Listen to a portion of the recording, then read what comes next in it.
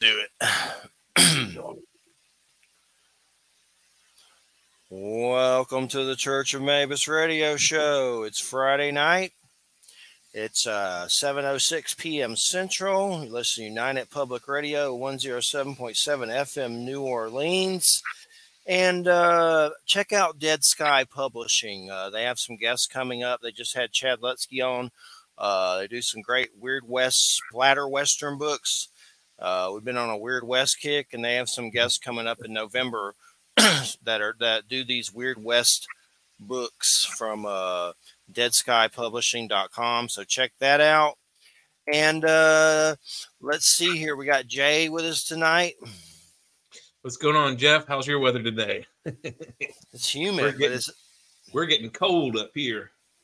It's humid, but it actually has been hitting 40s down, 49 and stuff. So that's good. And that's early for here. So that's going to tell you what the winter is going to be like, probably. The ice age has begun. We got Mark Dawidziak with us tonight. Mystery of Mysteries, The Death and Life of Edgar Allan Poe.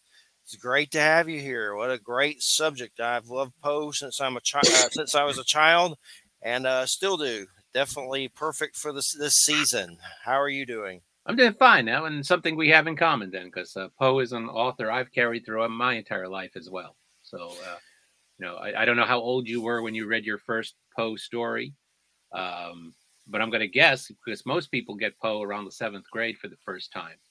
That's about the time in school you get the Telltale Heart and the Raven, and that's a great age to get it, but horror fans tend to get Poe a little earlier. So I'm going to guess you were probably a little bit younger than the 7th grade when you. It was probably 6th or 7th grade. I remember reading Stephen King in 6th grade, so it was. There was some weird books. And I remember A Clockwork Orange. I don't know. I don't think my school gave that to me, but I swear I don't think that was ever in the school curriculum, was it? It was for me in 9th grade. They made us read that. And I thought so. So it must have been. But and it's extremely violent, and and it's got some weird words in it, especially this Euro speak that they talk. And I'm dyslexic, so I couldn't get the book. It was just so hard to even rifle through it. So my mom helped me cheat. We rented the movie and watched the movie. So my God, how old were you? Are you traumatized? No, it's a hard book. It's a hard book. How old were you though to watch the movie is what I was asking. How old were you? 13. How old are you in 9th grade? 12, 13 years old. I don't remember. That's a little young. That's a little young for Clockwork Orange. It's a little it's an extremely violent book. There was just some story about some teacher showing his kids that weird Winnie the Pooh horror movie, like in a very low grade. God. That's like people are going crazy. Want to see it. I don't want to see it. I saw the little I haven't. picture window on Roku, and it's like, ugh. Yeah, I haven't. Well, Mark, I know I've seen The Pale Blue Eye, and there's a Raven's Hollow Edgar Allan Poe horror movie. I haven't seen Raven's Hollow yet, but I enjoyed The Pale Blue Eye. But what do we know about the military stuff? Because those movies seem to kind of embellish when he's in that. And I'm sure they take liberties. I'm sure, but everybody's always taking liberties. I mean, you go all the way back to the 1930s.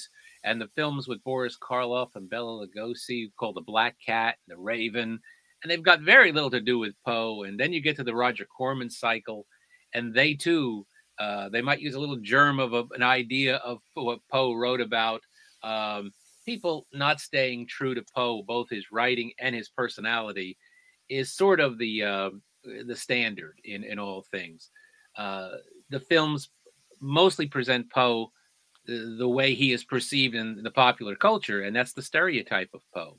We have created a caricature of Poe, and it's a fun caricature. It really is. I mean, we've made of him our grandfather of goth, our titan of terror, our sultan of the supernatural. He is that guy to us, and that's because we've made him that. And he's the guy we put on, coffee mugs. We put his image on T-shirts. We've made plushies of him. We make action figures of him. Yes. We do all these things. We create this kind of funhouse version of Poe because it's fun. And we like that Poe. And that's great. But that's not who he was. He wasn't anything like that.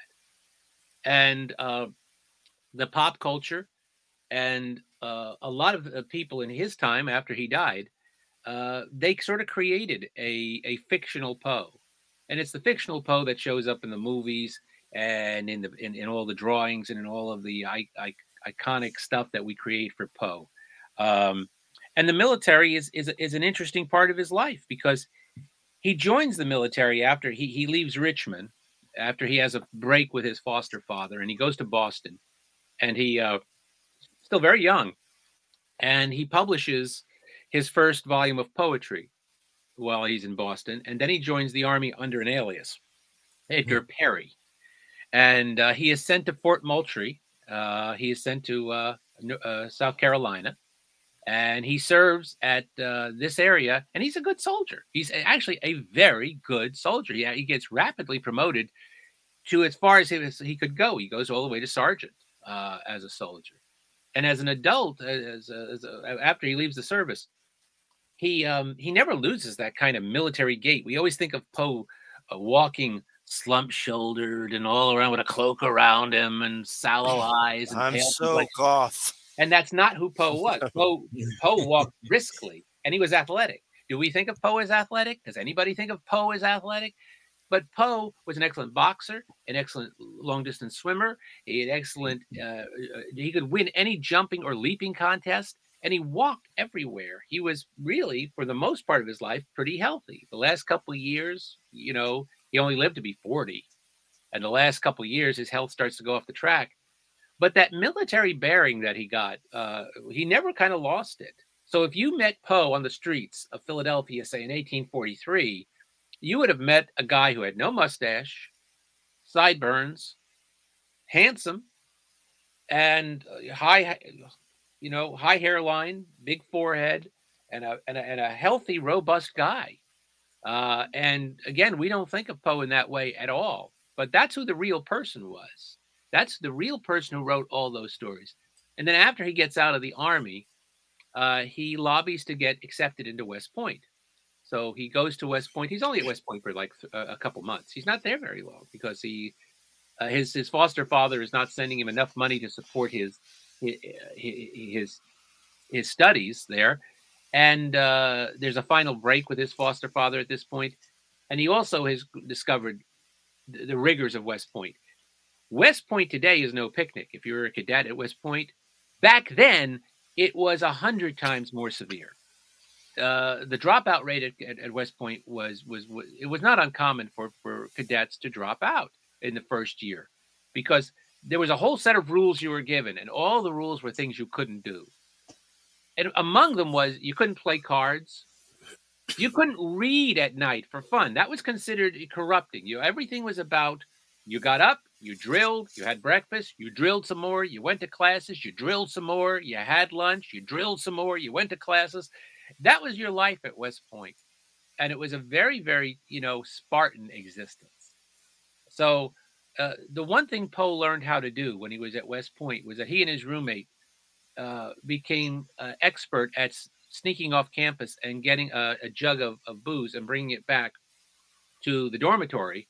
And then everybody would come by their room for a slug of something every once in a while. And in order to do that, one of you had to be the lookout to look out for the guard, and the other was the runner who would go down to the local pub, restaurant, and come back with a jug. So he got very good at that. But, he conspired to have himself court-martialed at the end of just a little while at West Point. And, he stopped going to classes. He stopped going to chapel. You had to go to chapel. That was one of the things you had to go. If you didn't, you got demerits. And once you got enough demerits, you were a candidate for being court-martialed. So Poe has himself court-martialed, and that's it. That's his military career. Fort Moultrie, sergeant, West Point, and that's the extent of his military training and career. And what happened with the court-martial? It was a formality. He wasn't even there. He left. He basically and then was told later that the court-martial went through. It was just a formality. It was a rubber stamping. There was no punishment. It was a student leaving. It was nothing more than that. And what did he do after that? I mean, what was his? Well, after he leaves, it's almost more important to sort of go the other way first. Okay. And to see where he was before he goes into the service because Edgar Allan Poe was born in Boston. Now, most people do not associate Boston with Edgar Allan Poe, but his mother was an actress, Eliza Poe, and she was a very good actress. She was back then, being an actress in America was a very tough life. First off, it's not like acting today. If you went to a city and you, as a part of a theater company, and you set up in a theater, you didn't just do one play and were there for like 2-3 weeks. The theater going audience wasn't that big in any American city back in the early 1800s. So you had to offer something different every single night you were there. They were expecting something new every night.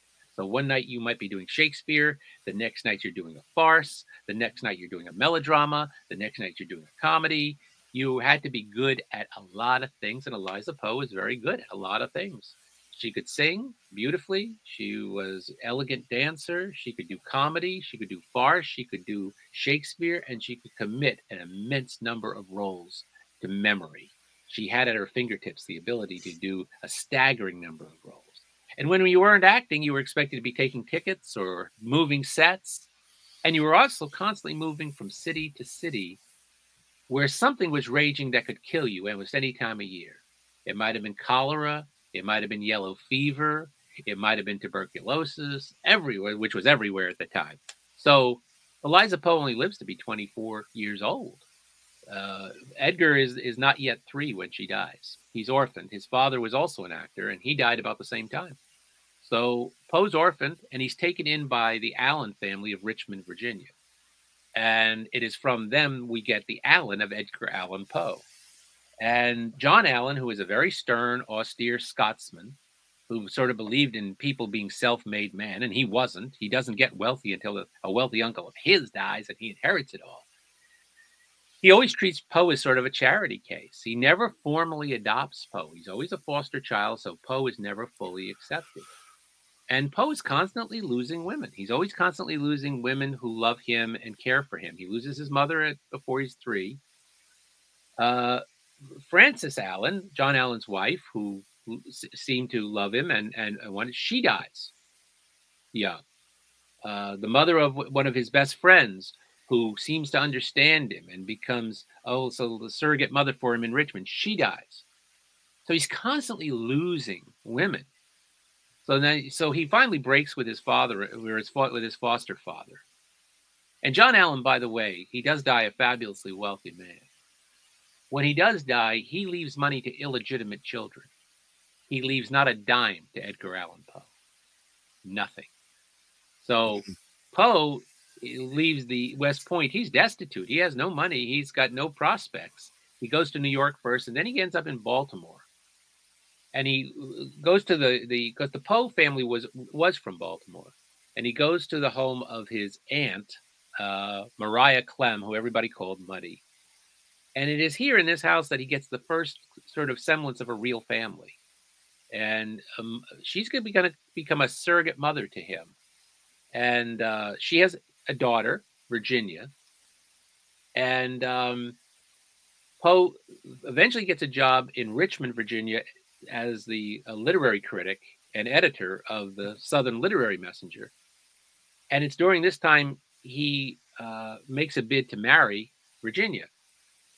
Now, this is the part of the story that there's no way that a modern audience doesn't hear this and it doesn't sound, for lack of a better word, icky. Okay. Virginia is his first cousin, and she's 13 years old. So this is kind of Jerry Lee Lewis territory right now. You know, he's going to marry his first cousin. Now, back then, child brides were not uncommon, and marrying your first cousin was not uncommon, especially among the aristocracy. But you say this today and people hear it and they go, ew, well, for whatever else it was, this was a very happy marriage and a very happy household. Because remember, his aunt is now going to become his mother-in-law. And she lives with them. And the 3 of them become a very happy household. She approves. The Poes are very happy. He teaches her music and gives her lessons. They play duets together. He plays the flute. She has a beautiful singing voice. And it's a very happy household. And here he gets this sense of being fully accepted as a person. And for a while he has this. until Virginia dies of tuberculosis in 1845. And then Poe sort of goes off the tracks and off the rails. And the last few years of his life are kind of a desperate bid to find love. And it eventually ends with him dying in October of 1849. So that's kind of the short, Poe's life is defined by 5 American cities: Boston, where he's born; Richmond, where he grows up and where he makes his literary reputation later on; Baltimore, where he finds his family; Philadelphia, where he has his peak years from 1838 to 1844, and he produces most of his great stories during this period; New York, where he moves into a cottage and is living at the time of his death. And those 5 cities sort of are the framework for Poe's life. Definitely. I'm like seeing it in my head and living it like a movie and seeing his character, his face and everything. But yeah, definitely. And a lot of diseases and things like that. And God, coming up in the orphan, that's hard. I'm sure no matter what time zone you're in or what year. Geographically, Poe's life is defined by those 5 cities. Emotionally, his life is defined by loss. He's just constantly losing people throughout his life. And that's not uncommon. I mean, death was much more up close and personal back then. And there was a lot of child death. I think the average age people lived to in the 1800s was around 35, 40 years old, if you were lucky. Well, you did have some long livers, but yes, you had a lot dragging that down. And, not the least of which was the fact that, there's no knowledge of germs. There's no knowledge of transmission of germs. Practically everybody probably was contaminated with tuberculosis back then because it's an airborne disease. Everybody's in very close contact with each other. And a staggering number of people probably were carrying around. There might have been an active case, but practically a staggering percentage of the population was contaminated in some way with tuberculosis. So yeah, it is a period where, but throughout all this, and it's one of the reasons I wrote the book, because if you look at the book, the subtitle, the main title of the book is A Mystery of Mysteries, which comes from one of Poe's best poems, a lesser known poem. It's not as well known as, say, The Raven or Annabel Lee, but it's certainly one of my favorite of his poems. It's called Spirits of the Dead. And he wrote it while he was still very young, a teenager. And it kind of eerily predicts a lot of what's going to come in his life, the spirits of the dead. And the last line of the poem is the title of the book, A Mystery of Mysteries. And the subtitle is The Death and Life of Edgar Allan Poe. Now that's reversed from what you expect it to be.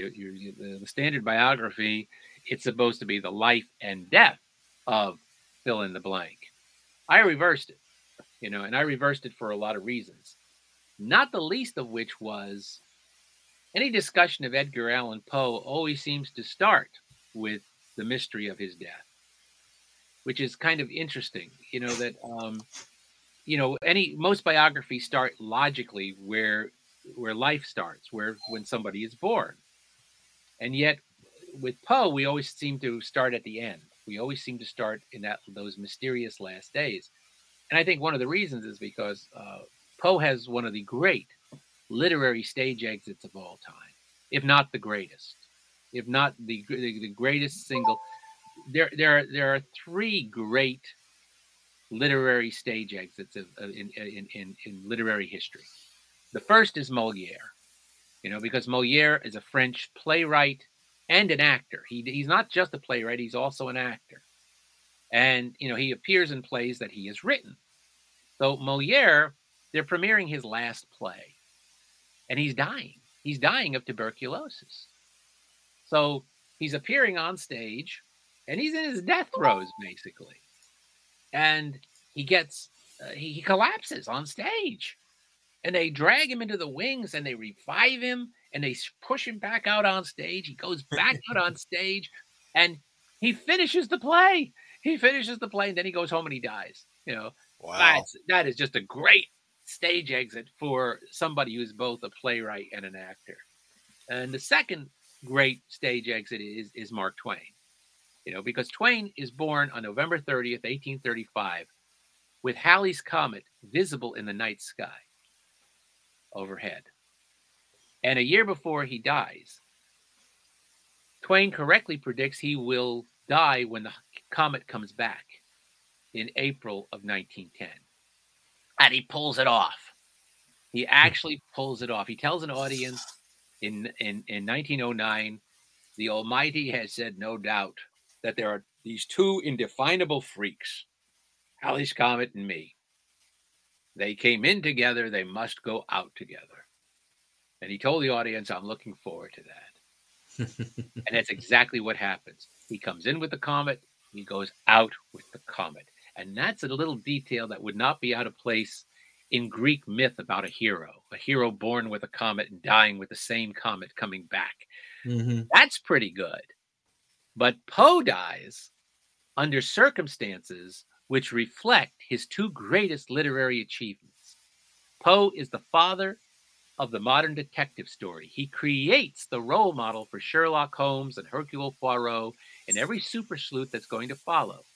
He creates the character of Master Detective C. Auguste Dupin. And Dupin is in three short stories that Poe wrote: Murders in the Rue Morgue, The Mystery of Marie Roget, and The Purloined Letter, which is the best of the three. And that character is the role model, direct role model for Sherlock Holmes. How do we know that? Because Arthur Conan Doyle told us that. Oh, gosh. Conan Doyle comes to America after the Holmes stories have become a sensation. And he's at a press conference, and the room is full of American reporters, and they think they're going to get him. And they say, well, didn't you just steal your Sherlock Holmes from Poe's Dupin? And Doyle says, yep, absolutely. That's exactly what I did, you know. And he gives Poe full credit for inventing this. And then in 1909, on the 100th anniversary of Poe's birth, there is a dinner in London attended by a banquet full of authors. And Conan Doyle gives the keynote address that night. And he says, where was the mystery story before Poe breathed life into it? So Poe is the acknowledged father of the modern mystery detective story. And he leaves us with a mystery. He leaves us not with a mystery, but a double-barreled mystery, because Poe we have not solved the mystery of how he died. We're up to about 25 theories as to what killed Poe. And it has not been solved one little bit since the day he stopped drawing breath on October 7th, 1849. So he leaves us with a mystery, what killed him. And then he leaves us the second mystery, which is Poe leaves Richmond in late September of 1849. From the moment he puts his foot on a steamer in a dock in Richmond, on a boat heading for Baltimore, for 6 days, a curtain comes down. They are missing days. We have no idea where Poe was and what happened to him during these 6 days until he is found insensible on the streets of Baltimore 6 days later. And nobody has ever stepped forward to say, so much as I passed him on the street, I saw him at the rail of the steamer, I had a meal with him. Nothing. These 6 days are completely shielded from our view. So Poe leaves us with two mysteries. And then he dies under circumstances. He's lingering. He lingers for several days at a Baltimore hospital. He's feverish. He's out of his head. He's raving for part of the time. So he dies under circumstances which would not be out of place in one of his own horror stories. So the father of the modern detective story and the modern horror story dies under circumstances which reflect his two greatest literary achievements. That, my friends, is the greatest literary stage exit of all time. That's almost like a press agent stepped in and said, Eddie, the best thing for you would be to die at 40 under circumstances that are right out of your own stories. Because that's what he does. And that's what happens. And that's why the discussion always seems to start with Poe's death. It always seems like, again, we reverse the order. But another reason I reverse the order is this. One of the few things we know for absolute certainty about Poe's death is that he stopped drawing breath on October 7th, 1849 at a Baltimore hospital. That is beyond dispute. And then we also know that the next day, on October 8th, 1849, He was buried in a small Presbyterian cemetery in Baltimore on a very cold, windy, miserable, overcast day at a ceremony attended by very few people. He is lowered into the grave in a cheap casket with very little ceremony. And then the following day, October 9th, he's buried again. Because what happens on October 9th is somebody he thought was a friend wrote an obituary for a New York newspaper. Turns out this friend, who has the magnificently villainous name of Rufus Griswold, if that doesn't sound like a villain's name, I don't know what does. Yeah. It sounds like it's right out of a Victorian melodrama. Somebody with a mustache twirl. Rufus Griswold, going to dispossess the orphans and the widow. Rufus Griswold has been nursing grudges against Poe for years. He's jealous of Poe, and he doesn't wait until the body is cold. When Poe dies, he writes an obituary that starts, and I'm paraphrasing a little bit, but the essence of it is, Edgar Allan Poe died the day before yesterday in Baltimore. Some will be surprised, few will be grieved. And it went downhill from there. He accuses Poe of being immoral, of being a drunkard. He does damage to Poe's reputation, which has not been undone to this day. All of the stereotypes about Poe sort of start here. And is there a backlash to this? Yes, there's a backlash to this. Some of his friends, and he has friends, he has lots of friends, rally and try to fight Griswold, but Griswold's not done. He's going to write more about Poe in the coming years, and he's going to add more and more charges to Poe, doing more and more damage to Poe's reputation. And the biggest backlash comes from the French, led by Baudelaire and his disciples, who idolize Poe. And Baudelaire goes after Griswold. He calls Griswold a pedagogic vampire. He famously asks in one defense of Poe about Griswold and his treatment of the deceased writer, "Are there not ordinances in your country that prevent dogs from running loose in your cemetery?" So he compares Griswold to a dog. So Baudelaire and his disciples are really sort of riding to the rescue in some way, but they also do a lot of damage because they replace one stereotype with another. Because they like the idea of Poe's brilliance being a result of him being touched with some form of insanity. So they now start to encourage readers to confuse Poe with his unreliable narrators. Poe is the guy in The Telltale Heart who is contemplating killing and dismembering the old man with the pale blue eye. Poe is the guy in The Raven talking to the raven. Poe is the guy in The Cask of Amontillado luring the noble Fortunato to his death in the catacombs. All of this is nonsense. Poe was none of those things. He was a very careful writer. He was a very careful and exacting artist. He was healthy most of his life. He was none of the stereotype. Where did the opium stuff come from? All that stigmata, so to speak, is there was no evidence for that. Well, first off, let me say there is no proof at all that Poe ever took drugs at all, except what might have been prescribed to him by a physician at the time. Yeah. Poe was later on. Griswold added the charge of drug addict to his other charges of Poe, and even Poe's bitterest enemies. There's some really even greater enemies that he had than even they said.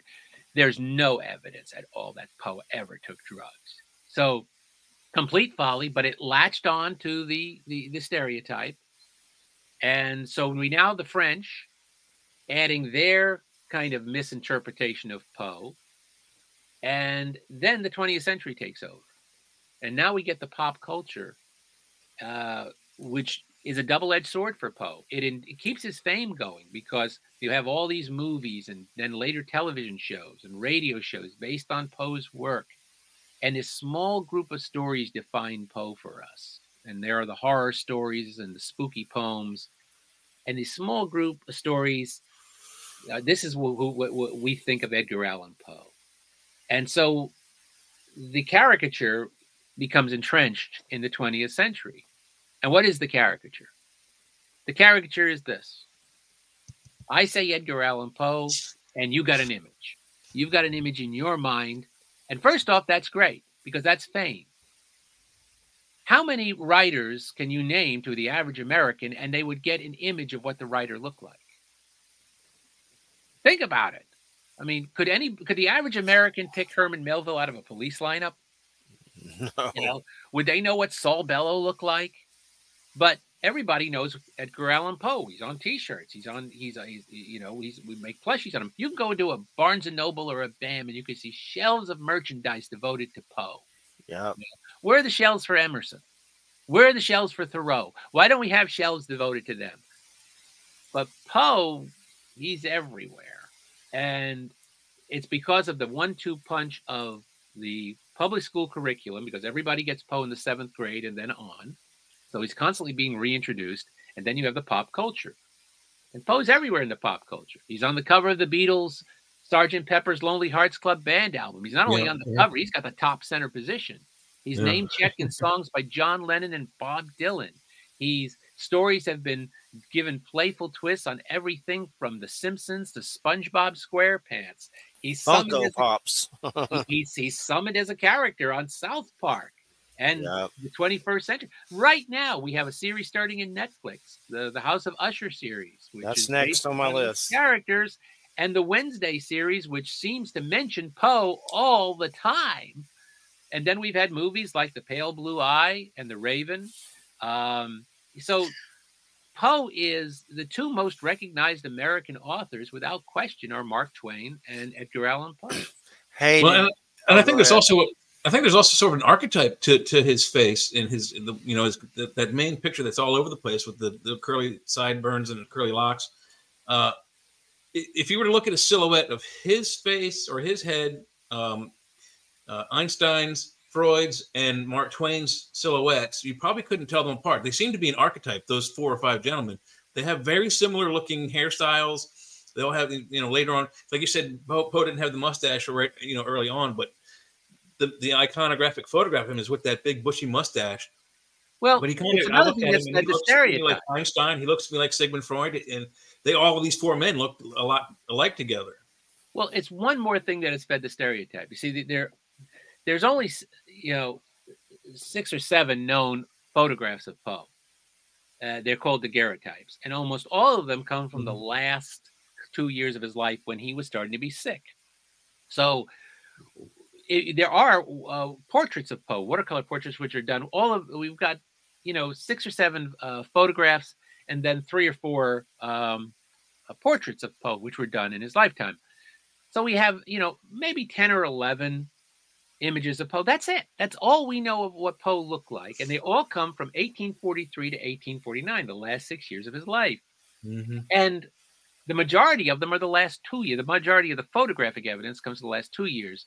When he is sick, when he is starting to, when he's looking a little puffy, when he is looking more and more, and he grows the mustache. But in 1843, there's a watercolor of a very handsome man with sideburns and no mustache, and he looks like a leading man. It's Poe.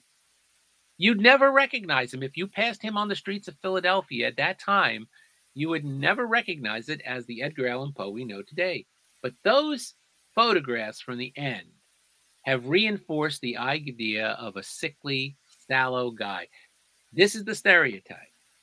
A guy who's sickly, pale-skinned, sunken eyes, hunched shoulders, sitting up in an attic somewhere, hunched over a manuscript, surrounded by cobwebs and dust, a raven perched on his shoulder, a red-eyed black cat prowling amongst the dust, while he holds a quill pen and spins out his tales of terror in fever dreams fueled by drugs and possibly alcohol and a bottle of cognac within hand's reach. And guys, none of that's true.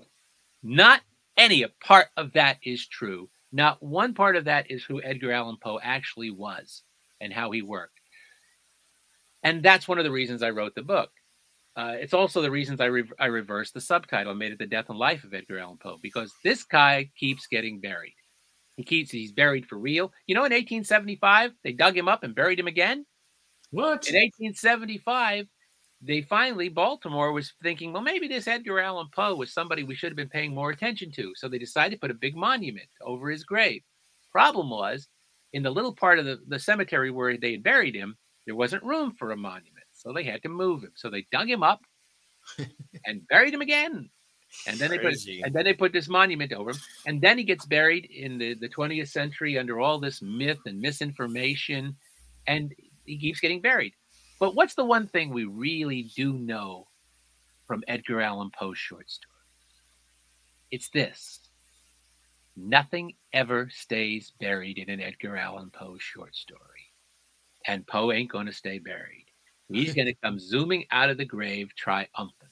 He is going to become the best known, best read American writer, and he's going to outlast and outshine all of those writers who are supposed to outlast and outshine him. He has the best afterlife of any author. Yes, he's defined. It's those small group of stories that have done it. And that's what his again, it's a double-edged sword because they have made his fame and they continue to make his fame. But it is a stereotype. It sounds like Griswold's campaign against Poe did exactly the opposite. You're absolutely right. It backfired. It turned him into a villain. It turned him into one of literary history's great villains. That's a very shrewd point, Jay. That's exactly right. And it also made Poe seem more romantic by giving him all of this stuff. Like, I don't want to minimize Poe's faults, but one of the things I wanted to do with the book was to give the real artist. You see, one of the reasons I thought that our concept of Poe had to be wrong was this. I was a journalist for 43 years, and during those 43 years, I got to interview almost every leading person who created horror in some way. Writers like Stephen King and Anne Rice and Clive Barker and Ray Bradbury and Richard Matheson and Robert Bloch. Directors like Wes Craven and John Carpenter, and actors like Vincent Price and Robert Englund. And there's one thing that they all have in common. Every single one of them had a great sense of humor. Every single one. And when I pointed this out to Stephen King, he said, well, of course, it's standard issue for anybody who does horror to have a great sense of humor because you'd go crazy if you didn't have a great sense of humor and you did this. You need it to keep yourself balanced, to keep yourself centered. And horror writers tend to be very, very funny people. Well, if that was true of all these people, then doesn't it follow that Poe must have had a great sense of humor? Yeah. And it turns out, guess what? He did. Would it surprise you to know that Poe wrote as much humor as he did horror? We just don't read the humor today, but he wrote a lot of hoaxes, satires, humorous pieces. He was a very witty guy. He was witty, charming. He was a Southern gentleman. He was raised to be a Southern aristocrat. So we don't think of Poe as a comedy writer, but he had a great sense. Even the horror stories are very funny. There are aspects of the horror story. Take a story like Cask of Amontillado, which is basically, it's a very grim story. It's a story about planned death and one person luring another person to his death based on revenge.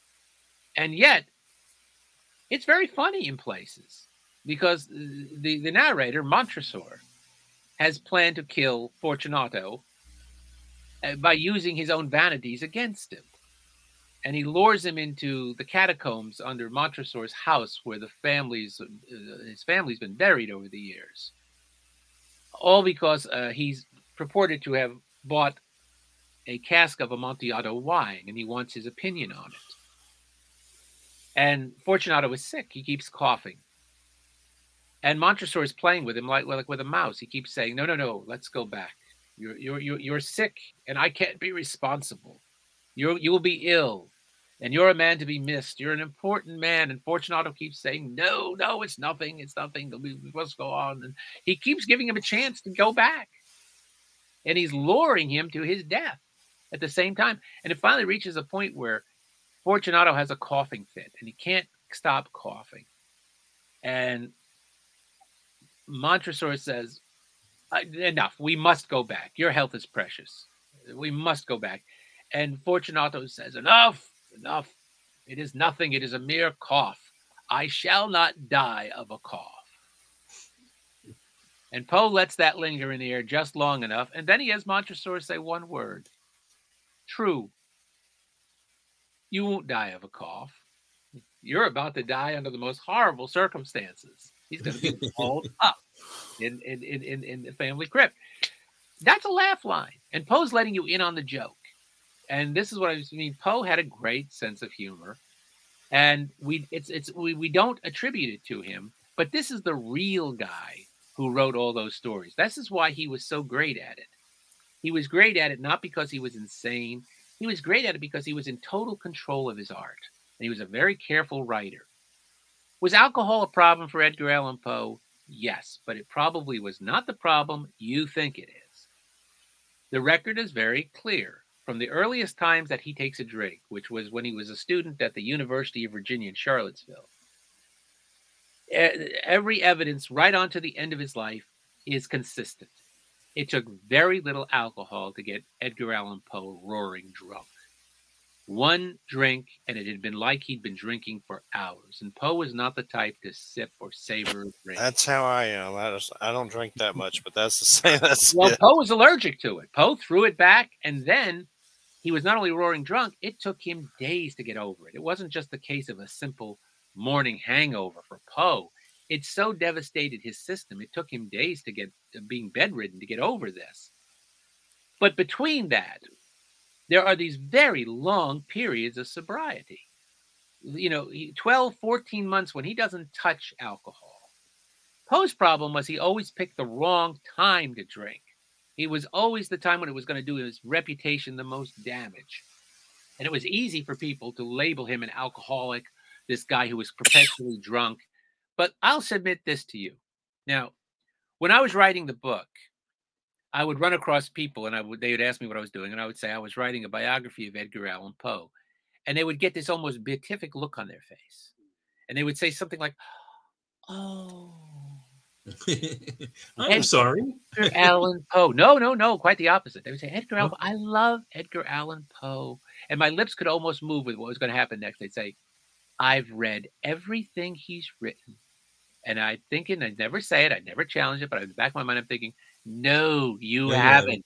You haven't even begun to read everything he wrote. The first attempt to really put all of Edgar Allan Poe's writing together, a collected edition, was done in the early 1900s. When it was done, the collected writings of Edgar Allan Poe, a man who only lived to be 40, filled 17 volumes. Wow. And we have discovered more since. And that much of it is horror. That much of it. And yet it's that much that's defined him. Poe was many kinds of writers. In Poe's lifetime, he wasn't even best known as the author of spooky short stories. He wasn't even best known as a poet. He was primarily known as a literary critic. And a very good one, a very exacting one, and a very feared one. Poe was such an exacting literary critic that his nickname was the Tomahawk Man. He was so exact, but he was good. He was really good. The people he praised, people like Washington Irving and Nathaniel Hawthorne, deserved to be remembered. And the people he went after, we have forgotten. And he was really well ahead of his time as a writer and as a critic. He also was calling for, in his writing as a critic, an American voice. He calls for American literature to break the bonds of Europe. He knew we would never really truly develop a American literature until we got off our knees and stopped bowing down under the long shadow of Europe in general and England in particular. So he calls for a distinct American voice. He's in some ways our John the Baptist from a literary standpoint, out there calling for something. And, the person who's going to answer the call is Mark Twain. A few years later, Twain comes along and he writes in the vernacular. He writes a whole entire book where it's narrated by an illiterate 14-year-old boy. And he really sets American literature free. And that's what Poe is kind of calling for in his literature. So Poe is a great literary critic. And our century has reversed the order. We know him first as the author of short stories of horror and mystery, secondarily as a poet, and third, if you know it all, at all, as a literary critic. And that doesn't even begin to calculate the amount of writing Poe did and the various amount of writing. He got from his mother a tremendous work ethic and a tremendous versatility. He inherited that from Eliza Poe, and he was tremendously productive and tremendously versatile as a writer. He would be shocked, he would be stunned to learn that we have made of him sort of our grandfather of God, you know. And if you had said to Poe, you're a horror writer, he wouldn't even know what you were talking about. Yeah. Because, you know, no writer who sort of advanced horror in the 1800s. And if you were going to do like a Mount Rushmore of those writers, it would probably start with Mary Shelley, who precedes Poe and has a tremendous influence on both horror and science fiction. So, you know, Mary Shelley with Frankenstein, she's sort of the first one. And then there's Poe. And then there's Robert Louis Stevenson, who gives us Dr. Jekyll and Mr. Hyde. And then finally, at the end of the century, there's Bram Stoker, who gives us Dracula. That's kind of the Mount Rushmore of the horror type. Where's Lovecraft? He's in there somewhere, isn't he? He doesn't come into the next century, though. Oh, okay. You know, we're talking about the 19th century right now. But Yeah. Lovecraft is a disciple of Poe. Lovecraft will tell you, it would have told you that Poe was his hero. And So this- not one of them would have known what you would have meant if you could call them a horror writer. They would have said, "Oh, you mean I write Gothic stories?" Well, maybe some days I do. You know, back then writers didn't have to specialize. They didn't have to be branded like the way they are today. Today, that's a 20th century American conceit, where we've taken a writer and we say, "Well, Stephen King is a horror writer," you know, and Raymond Chandler is a mystery writer, and it's like, well, what kind of writer are you? Well, do you have to pick? Do you have to choose? There are types. So, you know, Robert Louis Stevenson would have said, well, today I'm writing Dr. Jekyll and Mr. Hyde or The Body Snatcher, but tomorrow I'm writing Treasure Island. And the next day I'm writing A Child's Garden of Verses. And the next day I'm writing essays. They would have not seemed like they would have had to have been defined by that. But we've defined Poe by that small group of stories. And one reason is he was good at it. He was really good at it. So better at than anybody who was doing it at the time. And the other stuff he wrote, is it pretty accessible now? I mean, how would you look for it? Because it seems like a lot of it just pops up as the horror stuff. I mean, how would you dig for some of that kind of stuff? Well, you know, there are always collected editions of Poe. There's a wonderful book called The Portable Poe, which is it's always in print. Check that out. Edited by J. Gerald Kennedy, and it's got all examples of all different types of writing from different genres that he wrote in. It's got letters, it's got essays, it's got humorous pieces, it's got mystery stories, it's got horror stories, it's got poetry, it's got a little bit of everything in there. So there are some collections out there, and I would start with the Portable Poe, which I think is a wonderful collection. Is that the Penguin one, the Penguin Classic? That's right. That's right. It's the Penguin Classic, and it's an excellent example of just how much Poe wrote and how good he was at so many different things. Did you ever see that American Masters PBS Buried Alive with Dennis O'Hare? Did you get to see that one? That was really good. That's a good one to watch around this time, like every year kind of thing. It was pretty good. It's okay.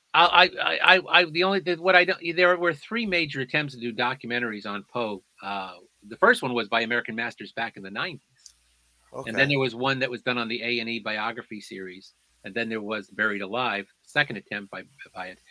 The only problem I have with all three of those is they sort of give lip service to the complete writer and the real writer, and then they play to the stereotype.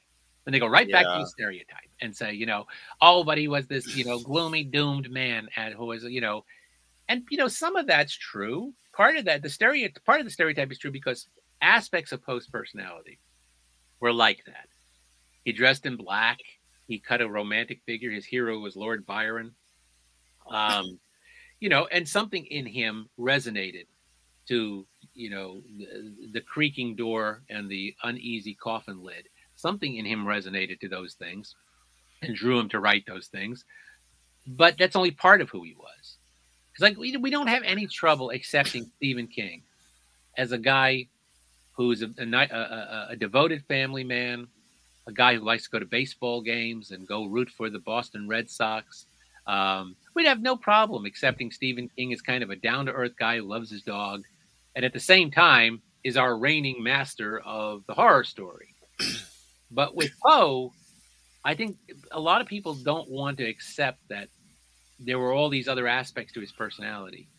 And I think one of the reasons is I think people are a little afraid of losing the fun Poe. And I don't think that's possible. I don't think that's even remotely possible. I'll give you another example of this. If you go back to like 1960, at the dawn of that amazing decade, when everything and the culture seemed to be turned inside out and upside down, and everybody started questioning their place in the world and the culture, and do your own thing, and the dawn of liberation movements. And it's an amazing decade. It really is. And it's such a response to the conformity of the 1950s.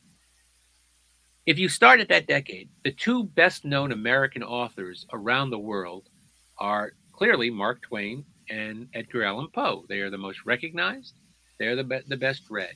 And both of their reputations at that point are solidly grounded in stereotype. For Twain, he is the guy in white suit, white hair, white mustache, cigar in hand, dispensing witticisms. He's our grandfatherly man of letters. He's our wit. He is our author of family classics. And that's true. Part of that is who Mark Twain was. But a big part of his writings were being suppressed at that time by his one surviving daughter, Clara, who was absolutely convinced that if these writings ever came out, they would destroy his reputation because they were critical of religion, they were critical of politics, they were critical of what he called the damned human race. But Clara dies in the early 1960s, and these writings start to be published. And what happens? It doesn't destroy Twain's reputation, it enlarges it. Twain grows larger throughout the 1960s, and we start to see him as a fierce social critic, a man who had a lot to say on a lot of different subjects, and we better listen to him. So Twain, but we never lose the fun Twain. It's not like we lost that other Twain because we just accepted that he was more than that. Poe comes out of the 1960s, the same guy he went in. He's the guy who gave us the mystery story and the horror story. And that reputation is still pretty much the same today. It hasn't changed. But if we enlarge our view of Poe, we will understand why he was so good at writing those horror stories we love. Just like by understanding Stephen King and knowing that there's a real person behind those stories. That's the real writer. The real writer is not the stereotype with Poe. And you have to accept, it's like Robert Bloch told me, and Robert Bloch was the author of Psycho. He's the creator of Norman Bates. And in his teenage years, Robert Bloch was a pen pal with H.P. Lovecraft. So he's a student of Poe, a friend of Lovecraft, and a master of horror in his own right. And Robert Bloch told me, the problem is nobody thinks of Edgar Allan Poe as somebody whose mother-in-law called him Eddie. And the first time you accept that, you are on the road to accepting the real writer. Once you accept that, you are on the road to destroying the stereotype and the funhouse mirror reflection that we've made of Edgar Allan Poe. So, was he great at this stuff? Yeah, but the reason he was great was not because he was the stereotype, not because he was tinged with insanity. It's because he was a very, very careful writer and a very, very exacting craftsman. And we don't do him any justice if we just say, oh, he was good at this because he was tinged with madness. That undercuts his genius. How did you get to meet so many cool authors? Was it from writing your books and like interviews, or just them? I mean, when some of it was an interest, so I would request these interviews. I mean, when somebody would say, who do you want to interview? But there was a lot of opportunity. I spent most of my 43 years in journalism working for newspapers, and most of those years working for newspapers as a TV and film critic. Cool. So this put me on the path of interviewing an awful lot of people who did this sort of thing. And Awesome. so, in the 1980s, and into the early 90s, I had 4 opportunities to interview Vincent Price, for instance, who Wow. loved Poe and gave me some great insights into Poe. Nice. So and I would always take advantage of it. If somebody had a new book coming out, if there was somebody like Dean Koontz or Clive Barker had a new book, I would request the interview. And that was back in the day when they would put these people on book tours, and they would come to your city, and you could request an interview with them. So I've written several books, which for lack of a better word, fall on the spooky side of the street. One of my books is on the Night Stalker series with Darren McGavin as Carl Kolchak. One of my books is on Dracula. I edited 3 volumes of works by Richard Matheson, who became a pretty close friend. So for a while, I was working on a book with Ray Bradbury. Nice. So, I've been very fortunate. I've been very fortunate in the fact that my paths have crossed with so many of these people. That's a groovy rap sheet. I'm a lucky guy. I'm a very, very lucky. I still have that Robert Bloch Psycho hardcover. It has 3 of them in it. I need to read it. It seems like it gets really creepy. I know I was just seeing Tarantino was saying that great. He loves Psycho 2. I thought about digging. I have that. Psycho 2 is a very good movie. Tom Holland really did a nice job with that. I'm a big fan of Psycho 2 as well. I want to watch that this time of year for sure. I think that's got I think a lot of people. Nothing's going to equal the brilliance and the originality of the first movie, but Psycho 2 is a solid effort. Really, really wonderful, solid effort. I'd like to see it again. Do either of you guys know what they used for the blood in the original Psycho murder scene? Was it Hershey syrup? Hershey's chocolate syrup. Yeah, that was the go-to thing for blood in westerns and everything because it photographed right in black and white. Yeah, it has the right consistency. On black and white, you can't tell because there's no color to it. So yeah. Mm-hmm. Well, I definitely want to talk about Poe some more, but on the Kolchak thing, that's just such a great subject that I'm surprised they haven't tried to reboot that on some level. I guess X-Files is kind of maybe an attempt, sort of, but that's just such a great series. And I know there's been a lot of comics and cool things like that with it lately. What was that book about? Just like the history of it, or?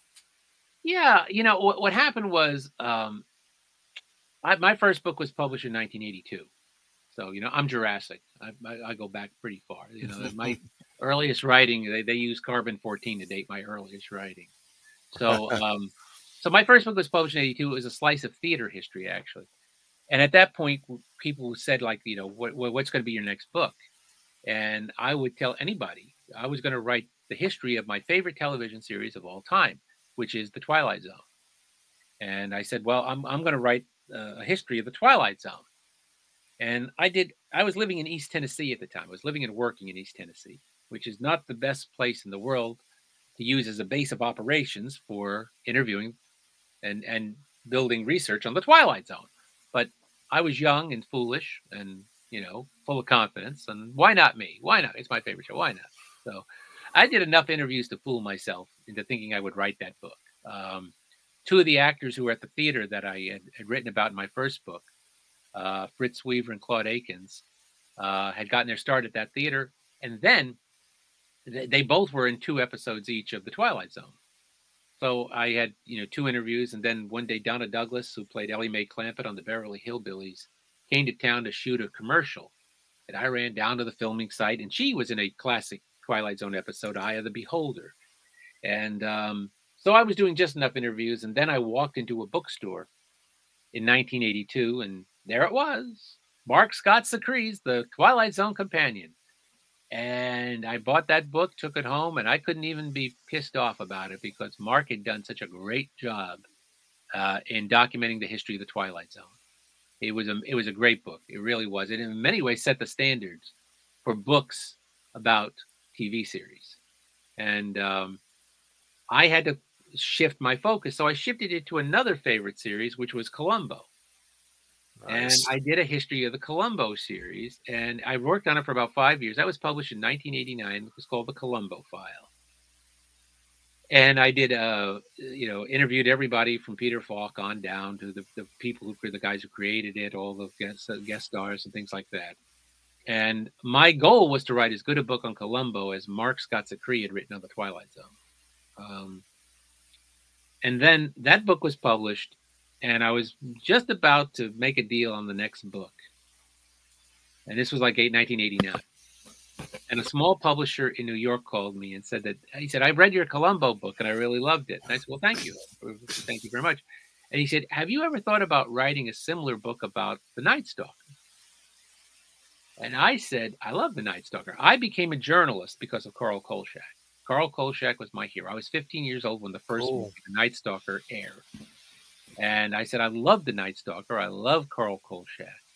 I said, but I didn't think there would be a publisher crazy enough to publish a book like that. And he said, well, I'm crazy enough to publish a book like that. So I said, well, I'll tell you what, if I can get the creator of the character, Jeff Rice, Darren McGavin, Dan Curtis, who produced the original movie, and Richard Matheson, who did the screenplay for the original movie, if I can get those four people to say yes, I'll write the book and then I'll be off to the races. Well, all four of them signed on right away for it. And that book was published in 1991 as Night Stalking. And a couple years later, another small publisher got the rights to do Kolchak fiction from Jeff Rice, the creator, because Jeff had owned the literary rights to the character. And Jeff wasn't interested at that moment of writing what would have been the third Kolchak. He wrote the original two Kolchak novels, The Night Stalker and The Night Strangler. And the publisher said, well, would you let somebody else write him? He said, yes, I'd let Mark write because I like what he did with the nonfiction book. So my next Kolchak book was actually a novel called Grave Secrets. Cool. Which was a horror novel featuring Carl Kolchak 20 years later. It was the first original Kolchak fiction in 20 years when that was published in 94. Then in 97, I published a revised edition of the Night Stalking as the Night Stalker Companion. And then in the early 2000s, I published a collection of Richard Matheson's Kolchak scripts that had the Night Stalker and the Night Strangler and the unfilmed third movie, what was going to be the third movie, The Night Killers. And then I've written Kolchak comic book scripts, short stories, and novellas. I think I've written just about anything you can write as far as Kolchak. I've spent an awful lot of time in Carl Kolchak's company over the years, and it's a big part of the resume. But I was always very grateful to Carl Kolchak for a lot of things. First off, because, like I said, I became a journalist because he was my hero and my role model. I started college in September of 1974 at George Washington University, which is located just a few blocks away from the White House and Washington, D.C. And the same month that I started my work towards a journalism degree at George Washington was the same month that on Friday the 13th, today is Friday the 13th. Yeah. Friday the 13th, September 1974, Kolchak the Night Stalker premiered as a series. So, it was just like perfect. I'd seen the other two movies, and just as I was starting my work towards a journalism degree, here comes the series that lasted 20 episodes, one season in 1974-75.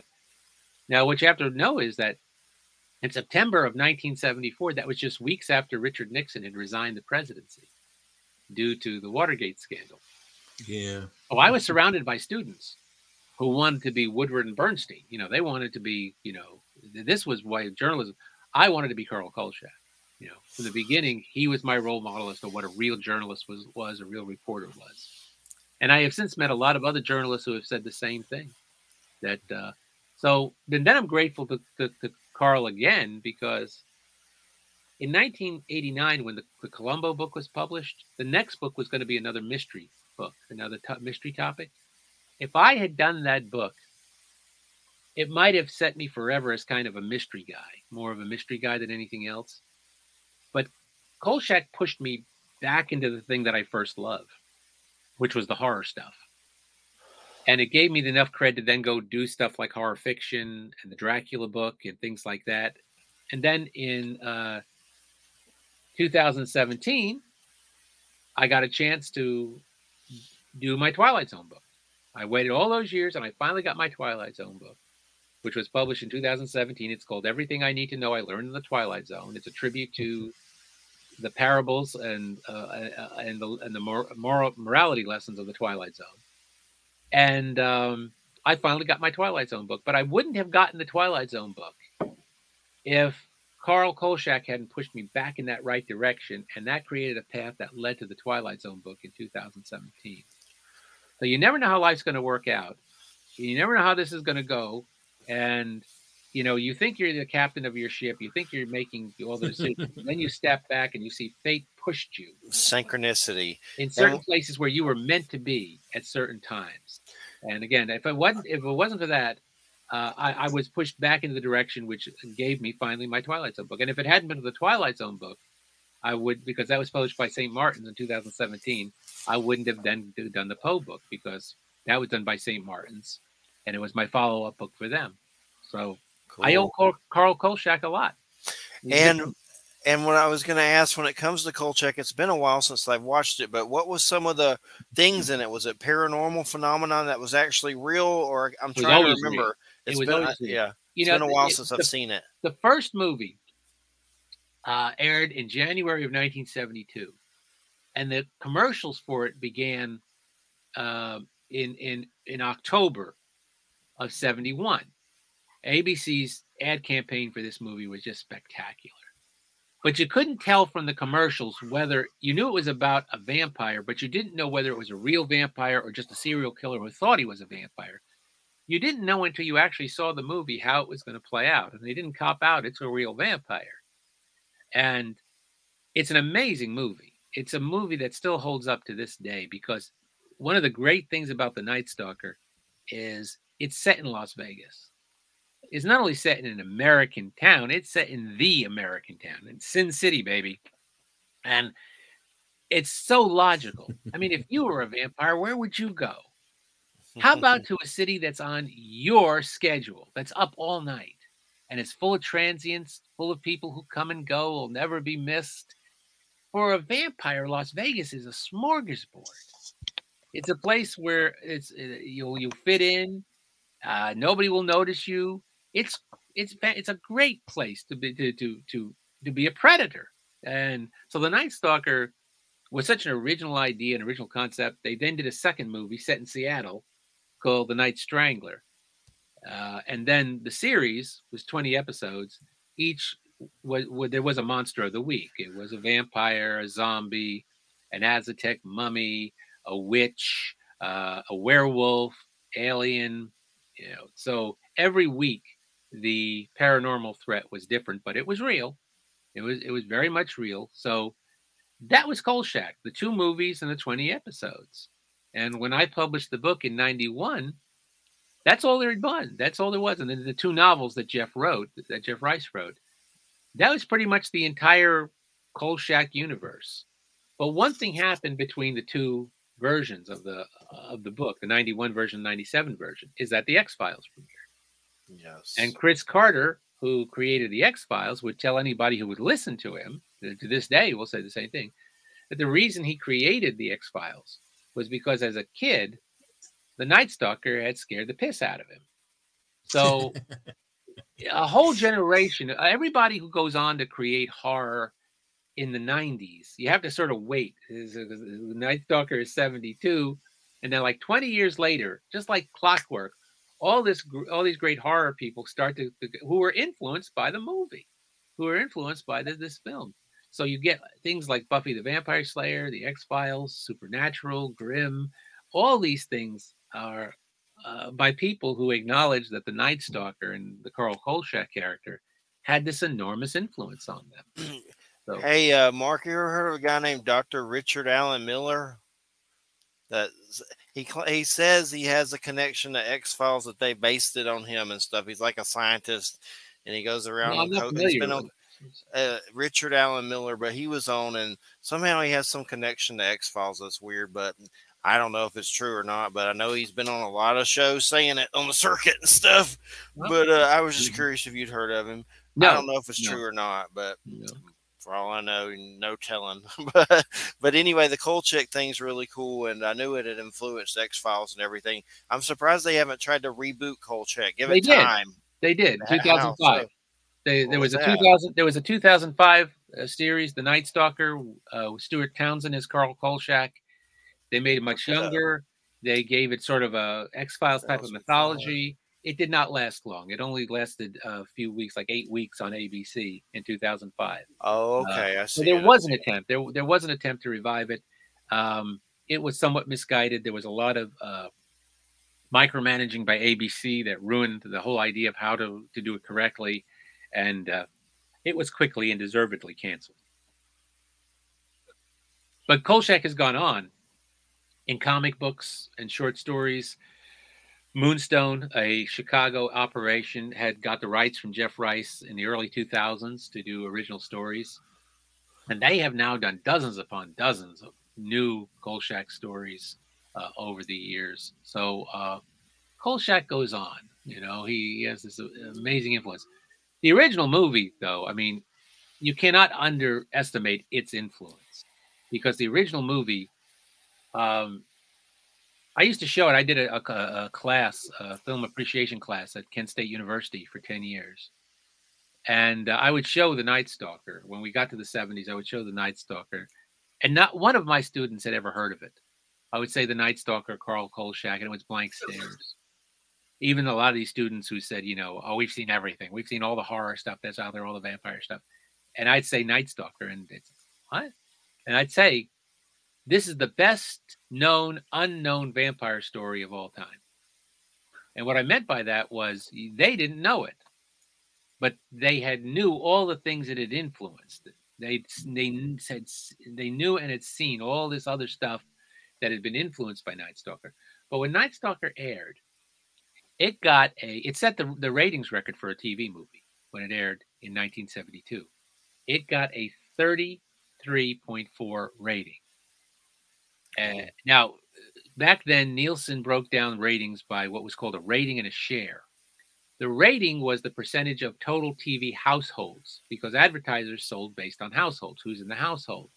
So they wanted a household rating. So the 33.4 rating is much higher than 1/3 of the country was watching this movie, because most households have more than one person in it, right? So, ergo, way more than 1/3 of the country was watching this movie. And then there's the share. The share is what was the percentage of the audience actually watching television, the total audience watching television at that time that was watching your show. Because not everybody's watching television at the same time, right? You know, you might be out, you might be bowling, you might be out for dinner. Who knows? That number, The Night Stalker got a 54 share, which means more than 1 out of 2 people watching television during the time that it aired was watching The Night Stalker. Cool. And the reason it was so good was because The Night Stalker was very sly. It blended like 3 very distinct forms, which shouldn't have gone together. One was a traditional horror story, because at the base, The Night Stalker was a traditional Dracula horror story. It's about a vampire invading a major city. Well, that's Dracula. So it's at its core, it's a very old-fashioned horror story, and it owes a lot to Bram Stoker. Secondarily, it works as a newspaper comedy, because the conceit is that the hero is a newspaper man, a hard-charging newspaper man who always has got a wisecrack for every occasion. Is a hard-charging guy who's always got his hat ready to go on and bolt out the door, and is always having arguments with his editor. And this, you see this in every 1930s newspaper movie. It's always a reporter played by Clark Gable or Frederick March, and he's always, you know, cut the gab and get me, sweetheart, get me rewrite, sweetheart type of guy, you know. And so this was also kind of a throwback. It was kind of a throwback to this kind of earlier hard-charging newspaper comedy type of thing that was very popular in the 1930s. And then third, it was almost like a film noir. It was almost because Kolchak operated like a detective. And Darren McGavin, who played the part, had played Mike Hammer in the syndicated Mickey Spillane series in the 50s, and then he played the lead detective character in a series called The Outsider. He'd been known for playing this kind of hard-charging detective type. And The Night Stalker works as sort of a film noir mystery too. The only thing is that the mystery is supernatural. The killer is a vampire, and the mystery is supernatural. Otherwise, all the story steps are almost like film noir cinema verite type of thing. So you take these three things and you put it together. And those three things should not go together, but they do. They go together brilliantly in that original movie. And it meant that you didn't have to be a horror fan to love this movie. There were a lot of points of access to this movie. You could be like you loved old newspaper movies, you loved detective stories. It works on all three levels. Works brilliantly on all three levels. So it's a very fly piece of entertainment. It really is. Definitely. And what was some of the Dracula book? Was it just like the history of Dracula and Bram Stoker and things like that? Or did you get It the is Vlad very the much about Impaler? it's very much about the book and everything that the book spawned. It was part of a series. There was a company called Continuum, and they had done a book called the Bedside Bathtub and Armchair Companion to Agatha Christie, and it became their best-selling title in the history of this publisher. So they decided, well, we'll try it again. So they did a second book called The Bedside Bathtub and Armchair Companion to Sherlock Holmes, and that was a big hit for them. So then they decided to franchise it out and do various topics, very popular topics. And they came to me and said, would you like to write the Bedside Bathtub and Armchair Companion to Dracula? And I said, yeah, I'd love to do that. And it gave me a chance to really dig deep into the Dracula research. I got into the Rosenbach Museum in Philadelphia and spent several days with all of Bram Stoker's notes that all of Stoker's Dracula notes are at the Rosenbach. And they really tell the tale of how Stoker wrote that book, that amazing book. And so the book is about Stoker. It is about the writing of the book and everything that went into that amazing book, and then everything that the book spawned, the movies, the TV adaptations, and all of that. So How heavily was the Vlad the Impaler thing? Did you find any Vlad the Impaler secrets or anything like that? Did you get into that a lot or just a the little? main thing that's clear is, this is always a debate among Dracula fans and scholars. It's clear that Bram Stoker knew extremely little about Vlad the Impaler. In fact, it's probably true he didn't even know that that his name was Vlad. Stoker never went to Transylvania. He never actually stepped foot on Transylvania soil. He once said, well, a tree is a tree, and you can describe it. He did all of his research at the British Museum, and he got most of his Transylvania stuff out of a book about a travel book about Transylvania. And one of the things he got out of that book, a lot of nonsense worked into it, but it's become part of the established lore. Well, one of the books he got told him that the word Nosferatu meant undead. In fact, the word doesn't exist. The word Nosferatu has never been found in any language.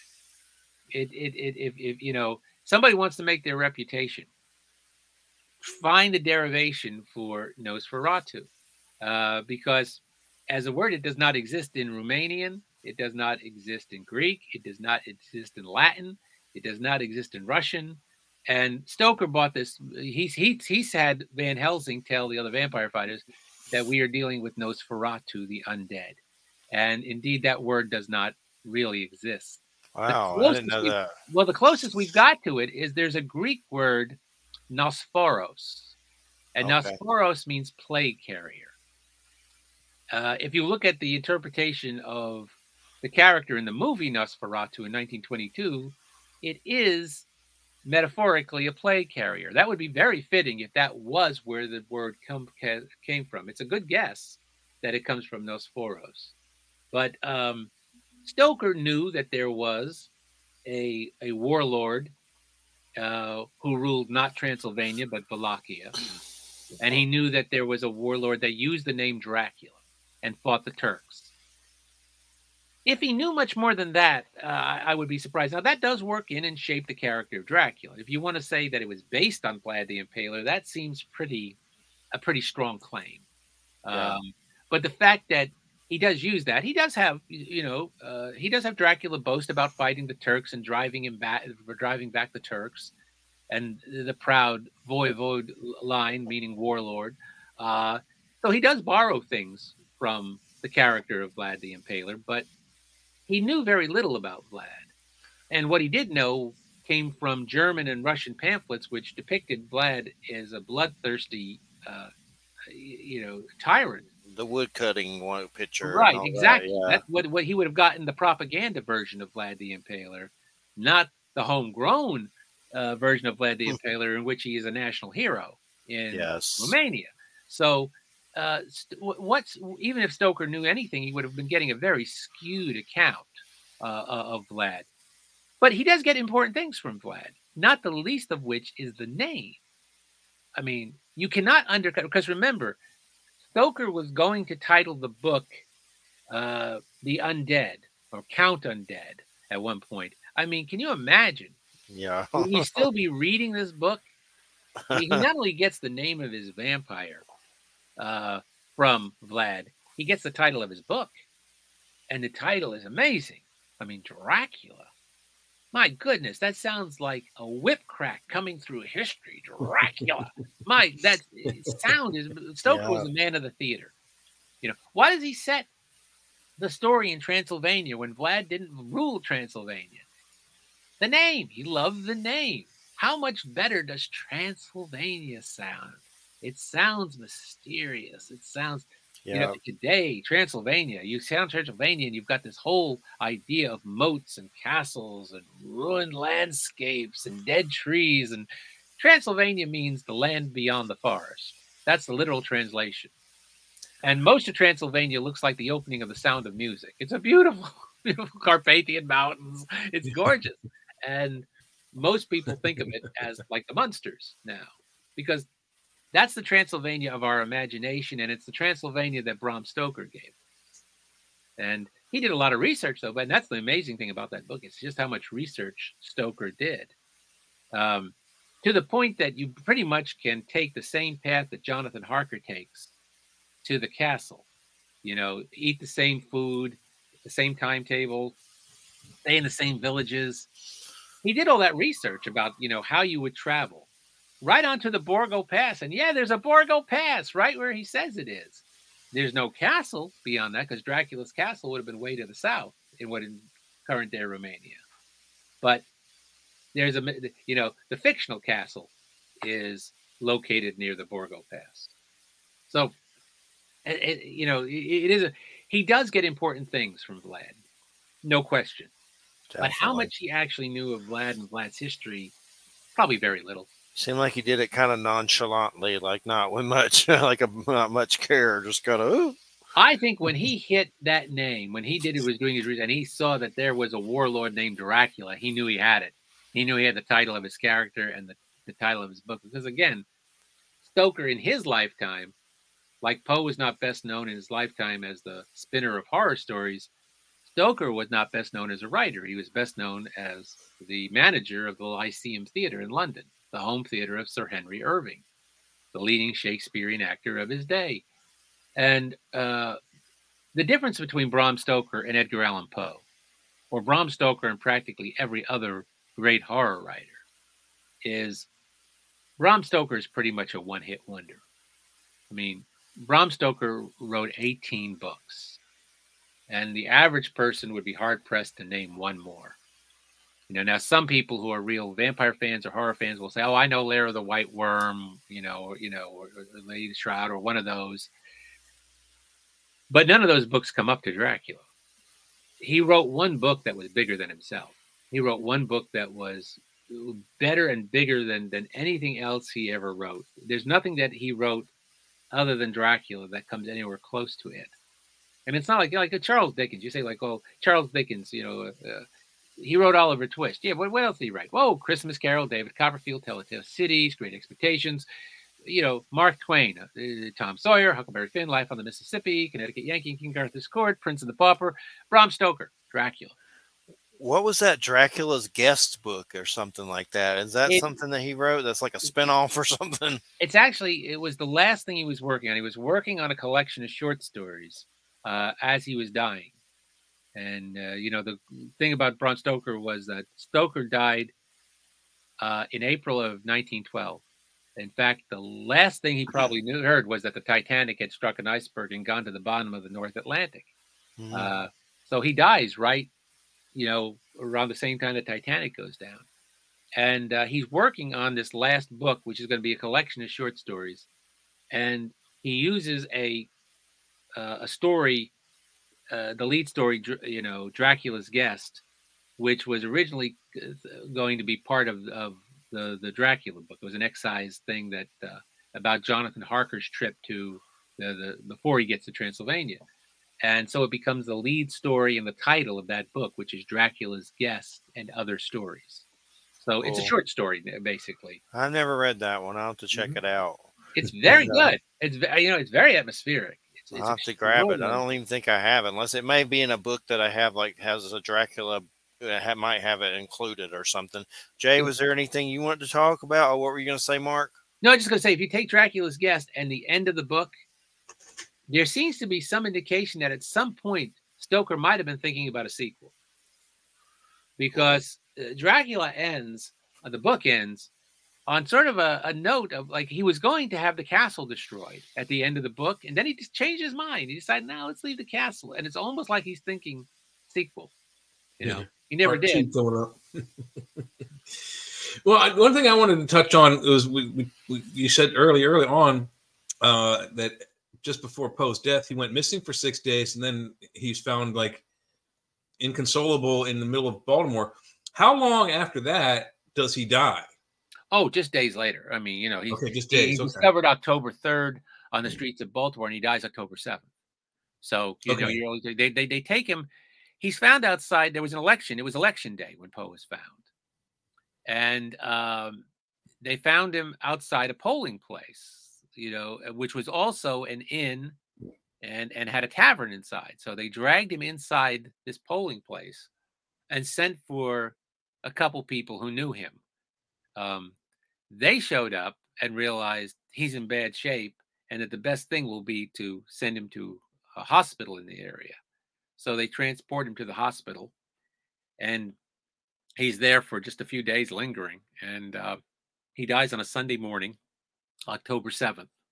So, and again, the problem with Poe's death is when this book came about, and I was talking to St. Martin's about, it wasn't my idea to write a biography of Edgar Allan Poe. I should cop to that immediately. When a book is done, when you write a book for a mainstream publisher, there is a clause in your contract, which is called the option clause. It gives them the option to publish your next book. They don't have to publish it, but you need to offer them the next book. So I had done a Twilight Zone book for St. Martin's, and it had done well enough for us to have that conversation. So in the fall of 2019, I said, I had a conversation with an editor at St. Martin's, and I hit this editor with what I thought was my best can't miss, super slick idea.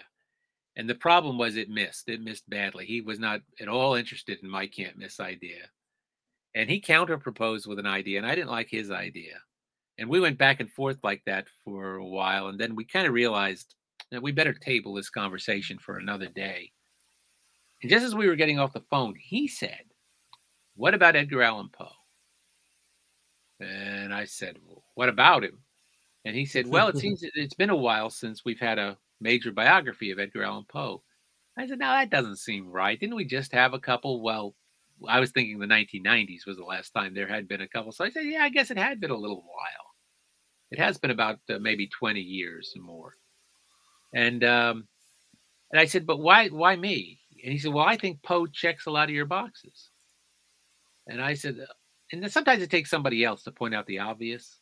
Mm-hmm. And I said, "Well, how do you figure?" And he said, "Well, Poe is the father of the modern horror story. You've written about landmark horror topics like Dracula and the Night Stalker. Poe is the father of the modern detective story. You've written a book about a great detective character with Columbo. Poe is a critic most of his life. You were a critic most of your life. Poe was a major 19th century American author. 5 of your books are about a major 19th century author, Mark Twain. How does this not check all your boxes? And I thought, well, I guess that's right. But then it came down to the type of book he wanted. And it became very clear very quickly.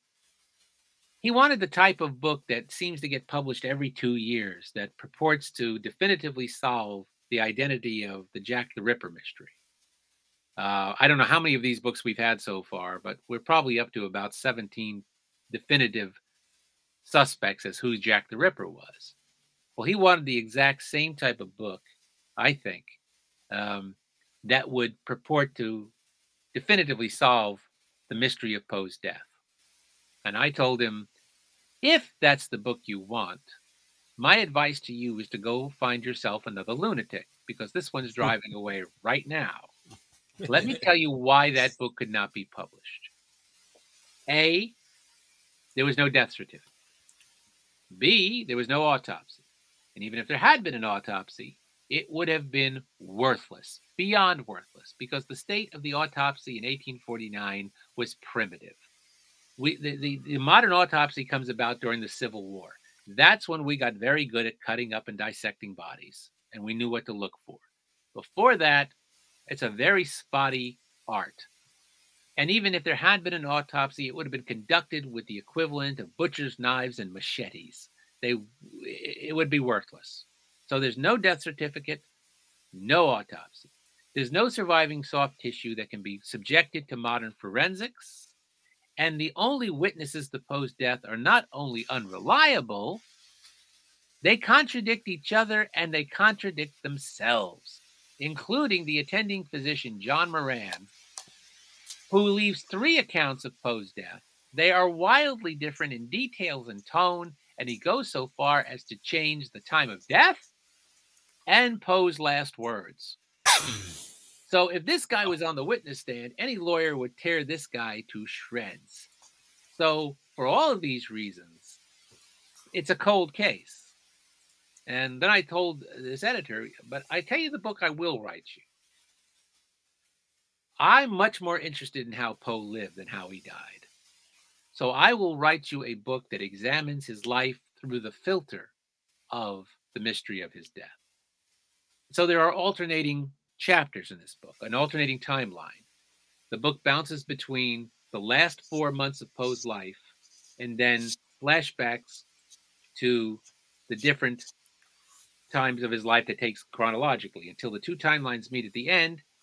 And I told the guy, if I come up with a theory as to how I think Poe died, and I think it is convincing, compelling, and logical, I will present it as such.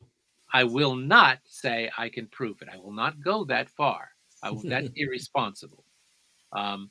So do I have a theory as to how Poe died? Yes. Do I think it's the answer? Yes. Do I insist on it? No. If you choose to believe it's rabies or a brain tumor or murder or whatever, be my guest. I think part of the allure of Poe is that there is this mystery that surrounds his death. And the bigger part of me wishes it'll never be solved, because we will lose something. We will lose something immense if we ever were able to solve it definitively. There is a great romanticism to not knowing, to thinking that Poe beat us all, left us with a mystery that we can't solve. I like that idea. There's an old saying that there are some mysteries that are not meant to be solved, and I think it's one. Yeah, this is one of them. So do you think that whatever it was that culminated in his death is in those 6 days that are missing? That's what part of it is. I think part of it is, you see, I took a lot of chances with this book. Now, one of the chances I took with the alternating timelines, because most biographies are written chronologically, A to Z, birth to death. So the alternating timeline was taking a chance, but Poe took chances, and I figured there are a lot of biographies of Poe that take him through his life A to Z. Let's try something different. The other thing I did was I did interviews for the book. Well, how do you do interviews for somebody who died in 1849? There's nobody alive who knew Edgar Allan Poe. There's nobody alive who knew anybody who knew Edgar Allan Poe. Yeah. But I was a journalist for 43 years, and I can't pretend to be a different kind of writer. I can't pretend to be some kind of academic or some kind of scholarly writer writing a scholarly biography. I'm a popular writer who writes to be read, as was Poe. And I was a journalist, and I was going to use the tools that I had. So I did interviews, and the people I interviewed were Poe scholars, people who spent a lifetime studying minute aspects of Poe's life and his writing, um, forensic pathologists, people who spend their lives doing autopsies, forensic archaeologists, medical historians. I have an FBI agent who agreed to examine this, detectives, true crime writers. These were my witnesses. These were the people I looked at, and I encouraged all of them not to talk like scholars, not to talk like professionals, to say it the way you would just say it. Don't talk like you're talking to another academic or like you're trying to write to another academic. Talk to me like you would say it just as a normal. And out of this came gold. Out of this process came just wonderful gold. And I love the interviews in the book. And that is not common for a biography, to have those kinds of, almost like a documentarian would do it, like a Ken Burns, where you would show something, you have the narrator telling you, then you have an expert appear on camera saying, well, the thing you need to know about this. So I took a lot of chances. And when you take chances like that, it's sort of like jumping off a very high diving board. And on your way down, you just hope there's water in the pool when you get there. You know, you're not sure, you know, but you just have to have a lot of faith that when you get down there, there's going to be a splash. So, but it's the only way I could have written the book. Like I said, you can't pretend to be a different kind of writer. You can't pretend to be something you're not. It's a very good way to write a bad book, and certainly not one true to yourself. So I did take those chances, and then I acted as a detective on a case, and I treated every known theory about how Poe died as a suspect. And I treated this as a detective, and I treated my witnesses, my experts, as witnesses to all this, and asked them, you know, what do you think? Now, along the way, I could discount a lot of the existing theories about Poe. It's like I start with maybe 25 suspects, and then I say, you know, no, no, no. And as a detective, you always keep going back to what's called the primary person of interest. Who is the one suspect in all of this that had the most means and the most opportunity? Is there one in Poe's life that fits that description? I believe there is. That does not mean that that primary suspect did not have accomplices. Alcohol. Alcohol's got to be viewed as an accomplice. Did it kill him? I don't think so. But did it weaken his system? I think it did. The devastating effects on drinking, which we talked about before, were so extreme that it probably set him up for something else. It probably weakened his system to the point that it laid him open to something else. Certainly poverty, the fact that he never had money and he was always battling poverty his entire life. Certainly that is an accomplice to undermine his health and things like this. So there are accomplices too. So you have your primary suspect, and then you have your accomplices. Do I believe I know who the primary suspect, who are the primary person of interest is? Yes. Do I think there are accomplices? Yes. You know, and are there things that I think can be discounted out of hand? Yes. One, for instance, a few years ago, a popular theory went around that Poe died a victim of rabies. But you see, one of the problems with figuring out how Edgar Allan Poe died is that Poe died under what a forensic pathologist would call non-specific symptoms. Non-specific symptoms mean that any number of things could cause them. And what we know of how Poe died, there's a staggering number of things that could have caused them. We know that he was feverish. We know that he was raving. We know that there was some inflammation of the brain, what they used to call brain fever back then. A lot of things can cause that. A staggering number of things can cause that. So you could take any one of your pet theories and sort of bend those symptoms around your theory and say, aha, that must be what killed Edgar Allan Poe. So rabies went around because can rabies cause all those things? Yeah, sure. But here's one other thing that rabies causes an aversion to water. You can't drink liquids if you are dying of rabies. You develop hydrophobia. You will actually foam at the mouth at the very idea of swallowing water if you're dying of rabies. Poe is in the hospital for 3 days. It's clear he took water, bouillon, liquids. There's no record of him not being able to have liquids, and there's no way he was in the hospital for 3 days and not had been given liquids. If he swallowed one drop of water, it wasn't rabies. So we can take rabies off the list. Suspect out. Go home. Sounds a lot like a blow to the head. Well, not so much a blow to the head, because that would not have caused some of the other symptoms that were there. And had there been any physical damage, because one of the theories that came up in the 1990s was that Poe was murdered, and that he was murdered by the brothers of his fiancée at that point, Elmira Royster in Richmond, that they tracked him down and beat him to within an inch of his life, and that those inadvertently led to his death. So this was a theory that was put forth in a book by a writer named John Evangelist Walsh. The problem with that theory is there's no evidence that the brothers felt that strongly. There's no evidence that they followed Poe. And Poe, when he was admitted to the hospital, the first thing they did was examine his body. If there had been wounds like that, any kind of bruisings, any kind of blow to the head, anything like that, it would have been noted. They weren't that primitive. They was in the hospital and his body was thoroughly examined.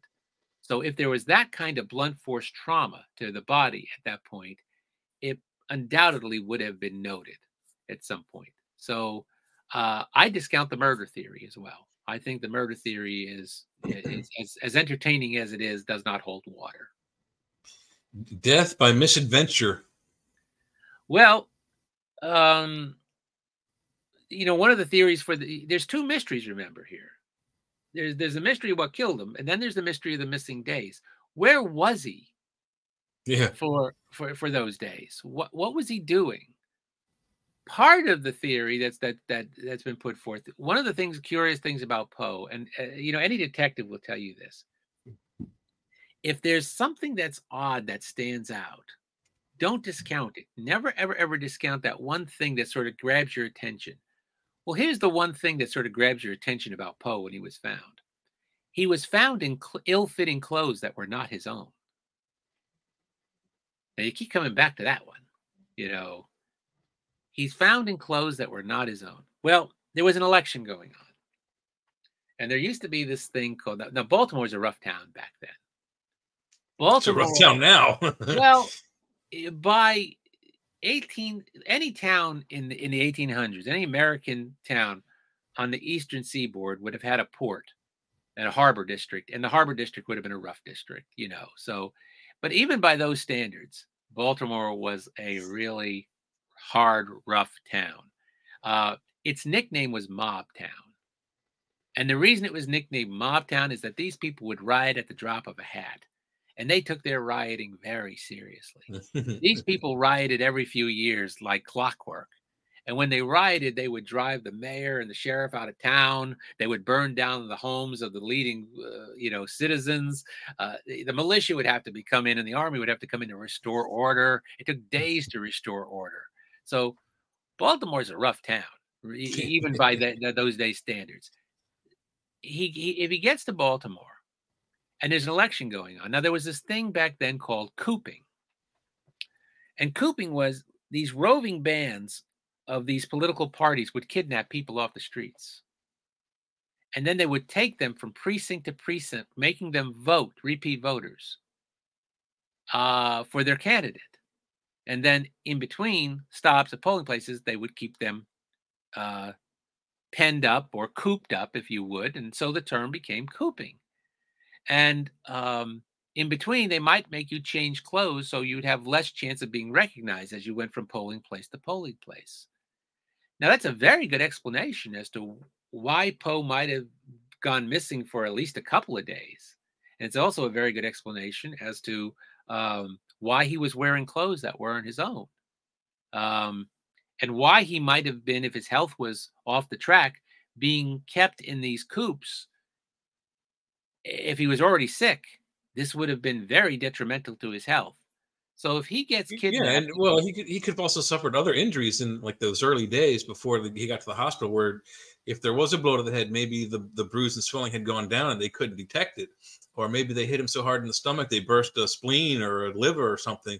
It's just because we didn't have any invasive technologies, didn't have X-rays back then. They didn't even have the radio.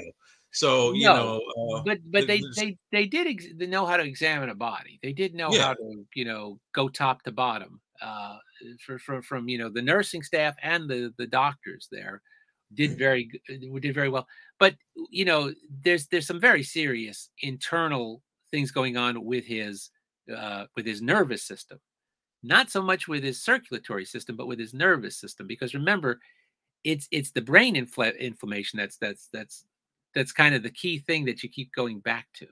Mm-hmm. That's a telltale thing that he's suffering from something that has inflamed the membranes inside his skull, and that that usually is not the effect of blunt force trauma unless there's swelling of some kind, and this does not indicate sort of the kind of swelling that leads to a coma or something like that. That usually comes with a brain fracture or something like that. And there's no indication. The skull was actually examined when they dug him up in 1875, and it was in good shape. So, probably not is what it comes down to. But whatever it is that killed him, if Poe was sick when he got to Baltimore, and he goes missing and gets kidnapped on the streets of some place called Mobtown, this would be very bad for his health. This would be very, very, very. He's probably at that point a dead man the moment they find him, and he was a dead man by the moment they find him. It just took him days to die. But, but again, you can go round and round about this, and I have, and I said, like I said, I've got all of the medical opinion of, because I'm certainly I'm no forensic expert. I'm no medical expert, but I went to the ones who were and had them examine the case and got their opinion on things and got their, and when you come down to it,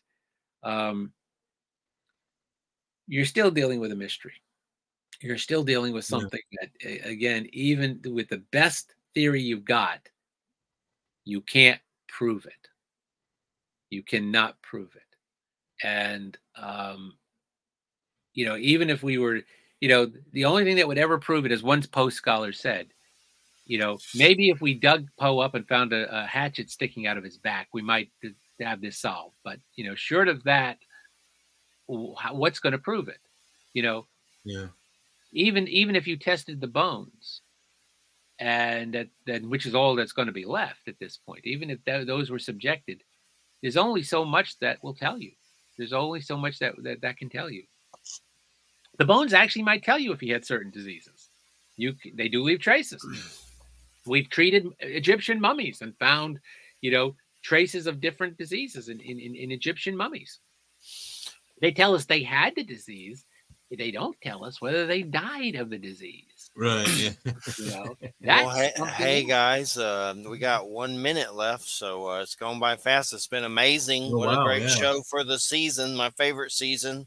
I start in September, or every day is Halloween ministry type situation. But what is what's your website, Mark, and the best place to get the book? Oh, well, the best place to get the book is any bookstore near you, because it's available through any BAM, Barnes and Noble. You can get it through Amazon. And my website, it's always very tricky. It's just my name.com, markdawidziak.com. That'll take you to my website. I'm also on Facebook. I'm one of the easiest people in the world to find. So, and I try to make it so. Always, and these are all topics I love talking about, obviously. Do you look like Mark Twain? Why does that cross my mind? I mean, I play Mark Twain. If it it doesn't take much for me to get there. I started playing Mark Twain 45 years ago when I was 22. And back when I was 22, It took me 2 hours to look like this. I actually had to do the whole Lon Chaney thing with the makeup box and sit, and the mustache was fake back then, and spray the hair, or do the eyebrows and everything, and paint in the lines. And that makeup process got shorter and shorter each year. Yeah. So pretty much down to pick up the white suit, pick up the cigar and go. And I love the people who ask me, "Are you doing this on purpose?" And I would say, "Yes, I went back in time, had myself arranged DNA so I would look like Mark Twain when I was 67. No, I'm not doing this on purpose. It happened, I look like Uncle Fester if I take this off. So. but did you ever see that claymation, The Adventures of Mark Twain? That's I wrote a whole paper about that. Great. I interviewed Will Vinton, and I love that. I did a paper for a Mark Twain conference. That's great stoner stuff for sure. And the thing is, they marketed it as a children's movie. Yeah, it's weird. And that it's devil dark scene and stuff. Yeah, that's crazy. But we appreciate it so much, Mark, and definitely keep us in the loop on future projects. And thanks so much. All right, no, thanks for having me. I enjoyed it, guys. Yep, Happy Halloween. Mark. I had to watch Creep Show. Season 4 started on Shudder. The Creep. Remember Stephen King Meteor shit? I love that movie. Hal Holbrook was one of my best friends. Have you seen the series? There's a series. Oh, yeah, Greg Nicotero. Yeah, I've interviewed Greg several times. Nice. I love it. The new season start tonight, so I got to get on that. All right, everybody. Y'all have a good weekend. Take care. Right. United Public Radio 107.7 FM New Orleans, and happy Halloween. Next week is Stephen Flowers, Gothic Meditations at Midnight. He's going to break down occult symbolism and Nosferatu, Phantom of the Opera, and all kinds of weirdness with Stephen Flowers. Take care, everybody. Good night.